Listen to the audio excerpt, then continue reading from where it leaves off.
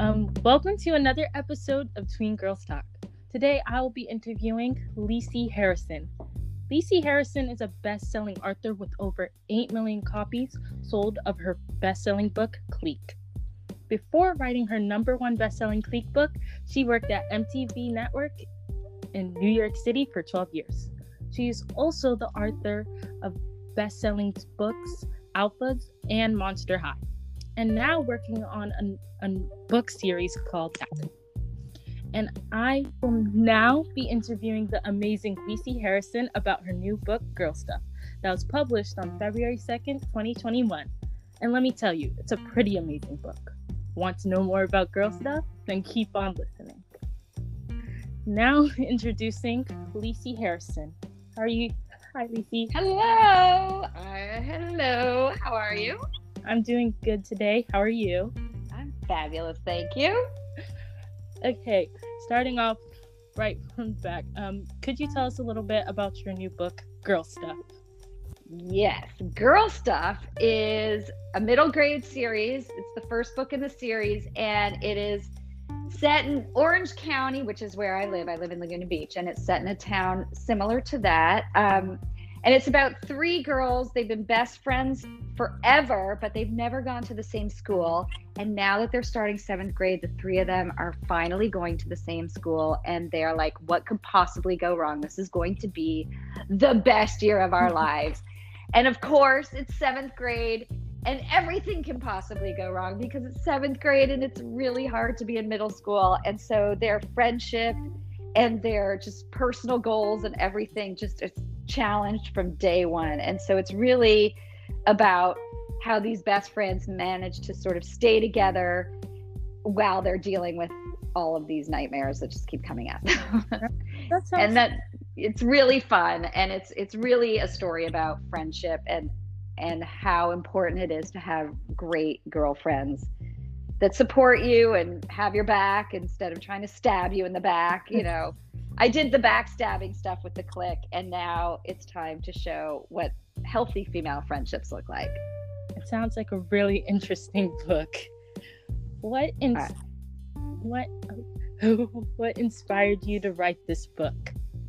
I have 2 boys, and when I started writing this, they were both in middle school. And so I was just sort of surrounded by that life all over again, and just realized how hard it is just to be a middle schooler on planet Earth. You know what I mean? Like, Yeah. You don't, and this was before the pandemic and before like the hard got even harder.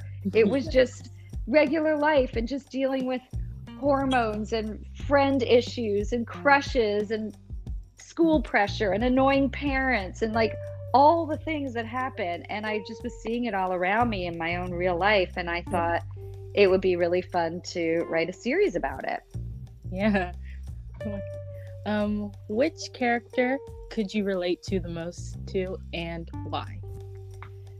That's a tough one. So there are 3 main characters. There's Fonda, who her issues are, you know, she has 2 fabulous older sisters and she's always treated like the baby, and she just finally wants to matter. And then there's Drew, who's really sporty, and she's got this like massive crush on this guy, Will. And then there's Ruthie, who's incredibly quirky and just different, and she gets put in the gifted and talented program, and she gets upset because she's missing out on all the stuff that her other friends are doing. And so I'm not specifically like any one of those 3 girls, but I think as a writer, you tend to you relate more to the feelings or the struggles of your characters as opposed to the literal characteristics of them. So I can relate to all 3 of those characters. I can relate to Fonda and that like just wanting to matter in life and wanting to be seen and noticed and have people care about what you're doing. Yeah. And I could relate to Drew because like who hasn't had a massive crush, and it's confusing and complicated and painful and fabulous, and it's a million things that drive you crazy. And then who can't, like Ruthie, I can relate to because she's just kind of a weirdo and quirky and like a little different than the mainstream, and I feel like I've always been a little bit of that. I was never in a gifted and talented program, but I know what it feels like to sometimes feel like you're on the outside of things. Yeah. So I relate to all three of them in different ways, and I just put different aspects of just the struggle of being human into all three characters. Yeah. Is there any scene in Girl Stuff that happened in real life? Ooh, no, there's not in this one. Ooh. I wish I could say there was. I'm running through it really quickly in my mind. No, there's not. I made it all up. Okay. Which part of the book was the most fun to write?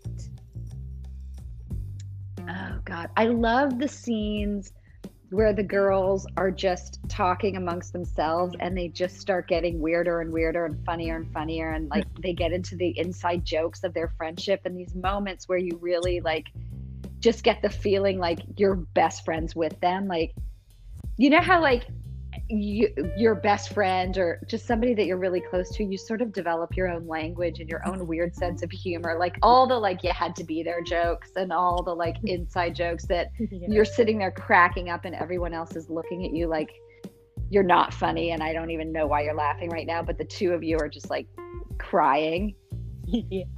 Those, I love that. And that's like my favorite part of having great friends is that shorthand that you have and that weird little bubble you slip into. And like the scenes in the book where you can tell the girls are like in that bubble of just like making each other laugh. And it doesn't necessarily further the story. It's just these moments in their lives that are really funny. And then there's a scene at the end that I actually think is one of the funniest things I've ever written. And I don't want to say what it is, because it's like a full spoiler, but it is in the end of the book. It involves Drew, her crush Will, and a period purse. And I'm not going to explain what any of those things mean. You're going to have to read it. But Drew, Will, period purse. Go find it. Okay. I'm excited to read that part. What do you like most about being an author? What do I like most about being an author? I like that I get to control the universe. Ooh. I mean, I get to tell everybody what to say and where to hang out and how to act and how to learn and how to mess up. I get to play God every time I sit down at that computer. And in a world where, you know, in real life, we can't control anything but ourselves. We can't control our friends and our crushes. And even though we kind of try sometimes and we think we want to, of course, Yeah. but we can't, and it's so frustrating. But when I'm writing, I get to control the universe. Yeah, that sounds really fun. It is. Do you ever have to deal with writer's block? And if you do, how do you get rid of it? So writer's block is this thing that everybody's like, oh my God, I sat down and like nothing is coming to me. And that is just, I don't really buy into the whole writer's block thing. I think it's one of two things. Either you're just not that inspired, and like just like anything, like sometimes you're just not in the mood and things aren't coming to you. But more than that, I think writer's block just means like you're going down the wrong road. Like you're trying to like get to a certain place in the story, or you're trying to get past this certain whatever, make the plot move, and it's not working. And we call it writer's block like it's this like disease that has taken over our brain, and like it's bigger than us, and like we've been bitten by some sort of creature, and it's now like we're contaminated. Yeah. I don't see it that way. I just see it as like it's your story brain saying to you, you're going down the wrong road. Like, I'm not moving and working for you because this is wrong. And so I feel like when you kind of get stuck, you need to take a walk, or I actually like to take a pen and paper and go old school and try and solve it, and like almost journal and figure out like what's not working here. Like, it's usually an indication that something in your story is not working and you need to rethink it. But I don't think it's this like crisis thing that happens and now you're just out of luck. Find a new job. Like, I don't think it's any of that. Do you have any advice for young writers?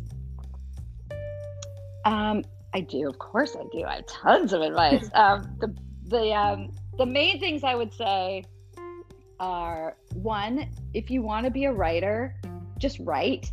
And now you're a writer. Like, it doesn't take much. Just like if you want to be a runner, go run. Like, you can be a writer, just write. And just do it. Number 2, I would say journal. Like, get journals. Don't care about spelling. Don't care about grammar. Don't care about what you say. Don't ever let anybody read it or write these sentences thinking when this is published, this sentence is going to be so important.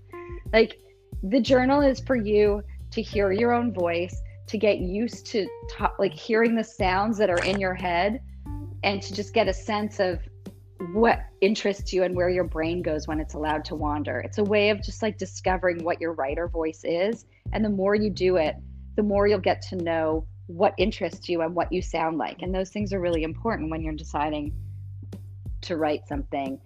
And number 3, I would say, don't necessarily show people you're writing for a long time. Yeah.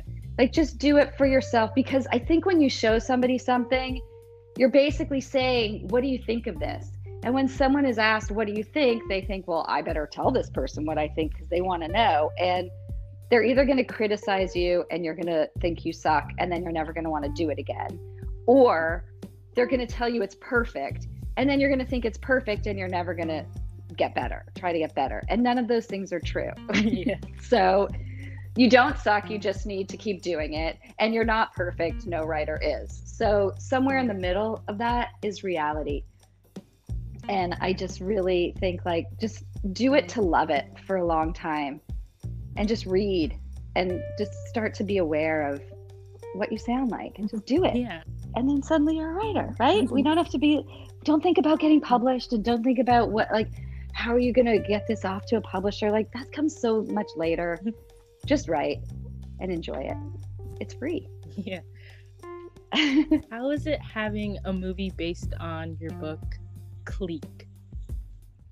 It was awesome. It was very cool to see these characters come to life, especially the fashion was amazing. It's also, if I'm being totally honest, it's hard because somebody else is now interpreting the thing that you came up with. So there's things where you're like, oh, well, I wouldn't have done it that way, or that's not how it was in the book. And you get really kind of attached to, like, well, wait, you took my thing and you made it something else. And that part took some getting used to, but it's also an incredible honor. And it's cool to see these people come to life.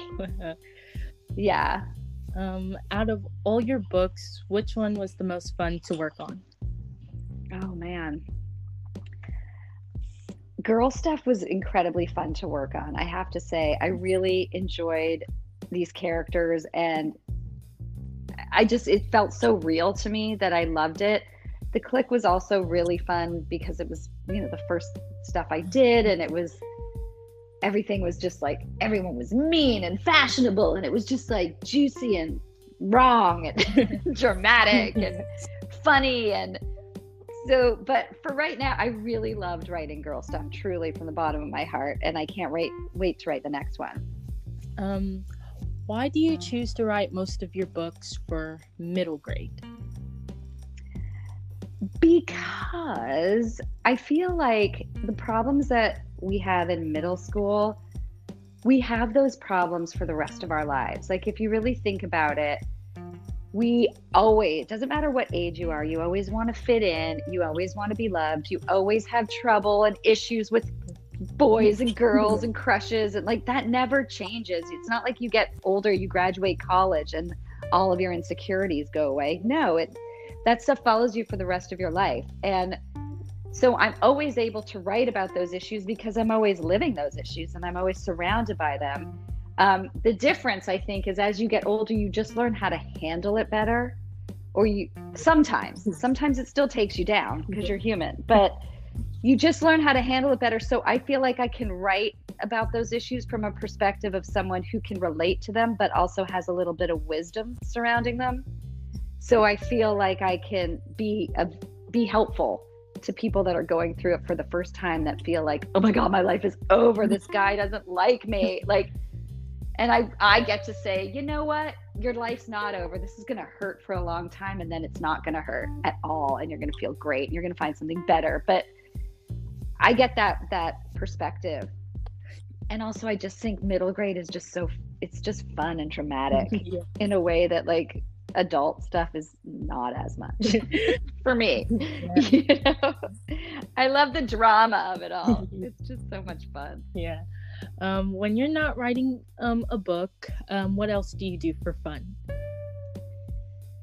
Well, I read. Is that kind of like, I guess I'm kind of nerdy. I read. I don't know. I mean, I have kids, so there's not a lot of alone time or downtime where I'm like but I love to go to the beach with my kids and, you know, yoga. I don't know. Nothing I say here is going to be any fun at all. I used to snowboard and now my knees hurt. So that's over. But, you know. Yeah. Thank you so much for this opportunity to interview you. And for my listeners, don't forget to check out Girl Stuff by Lisi Harrison and check out her other work. Thank you so much. Oh, thank you. I really appreciate it. It was fun talking to you. It was fun talking to you too. Thank you. Thanks. Have a good one. Have a good one too.